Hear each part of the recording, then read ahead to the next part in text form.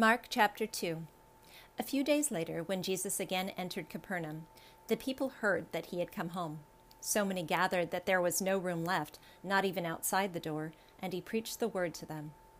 Some men came, bringing him a paralytic, carried by 4 of them. Since they could not get him to Jesus because of the crowd, they made an opening in the roof above Jesus, and after digging through it, lowered the mat the paralyzed man was lying on. When Jesus saw their faith, he said to the paralytic, "Son, your sins are forgiven." Now some teachers of the law were sitting there, thinking to themselves, "Why does this fellow talk like that? He's blaspheming. Who can forgive sins but God alone?" Immediately Jesus knew in his spirit that this is what they were thinking in their hearts, and he said to them, "Why are you thinking these things? Which is easier, to say to the paralytic, 'Your sins are forgiven,' or to say, 'Get up, take your mat and walk'? But that you may know that the Son of Man has authority on earth to forgive sins," he said to the paralytic, "I tell you, get up, take your mat and go home." He got up, took his mat, and walked out in full view of them all. This amazed everyone, and they praised God, saying, "We have never seen anything like this." Once again, Jesus went out beside the lake. A large crowd came to him, and he began to teach them. As he walked along, he saw Levi, son of Alphaeus, sitting at the tax collector's booth. "Follow me," Jesus told him, and Levi got up and followed him.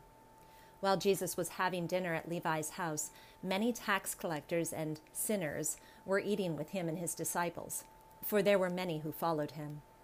When the teachers of the law, who were Pharisees, saw him eating with the sinners and tax collectors, they asked his disciples, "Why does he eat with tax collectors and sinners?"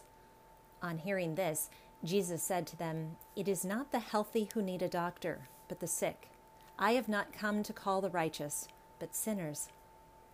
Now John's disciples and the Pharisees were fasting. Some people came and asked Jesus, "How is it that John's disciples and the disciples of the Pharisees are fasting, but yours are not?" Jesus answered, "How can the guests of the bridegroom fast while he is here with them? They cannot, so long as they have him with them. But the time will come when the bridegroom will be taken from them, and on that day they will fast. No one sews a patch of unshrunk cloth on an old garment. If he does, the new piece will pull away from the old, making the tear worse. And no one pours new wine into old wineskins. If he does, the wine will burst the skins, and both the wine and the wineskins will be ruined. No, he pours new wine into new wineskins." One Sabbath, Jesus was going through the grain fields, and as his disciples walked along, they began to pick some heads of grain. The Pharisees said to him, "Look, why are they doing what is unlawful on the Sabbath?" He answered, "Have you never read what David did when he and his companions were hungry and in need? In the days of Abiathar, the high priest, he entered the house of God and ate the consecrated bread, which is lawful only for priests to eat, and he also gave some to his companions. Then he said to them, 'The Sabbath was made for man, not man for the Sabbath. So the Son of Man is Lord even of the Sabbath.'" Psalm chapter 65. Praise awaits you, O God, in Zion. To you our vows will be fulfilled. O you who hear prayer, to you all men will come. When we were overwhelmed by sins, you forgave our transgressions. Blessed are those you choose and bring near to live in your courts. We are filled with the good things of your house, of your holy temple. You answer us with awesome deeds of righteousness, O God our Savior, the hope of all the ends of the earth and of the farthest seas, who formed the mountains by your power, having armed yourself with strength, who stilled the roaring of the seas, the roaring of the waves, and the turmoil of the nations. Those living far away fear your wonders. Where morning dawns and evening fades, you call forth songs of joy.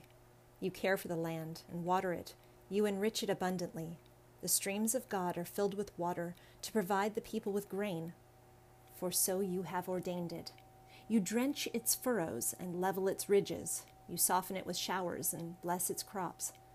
You crown the year with your bounty, and your carts overflow with abundance. The grasslands of the desert overflow. The hills are clothed with gladness.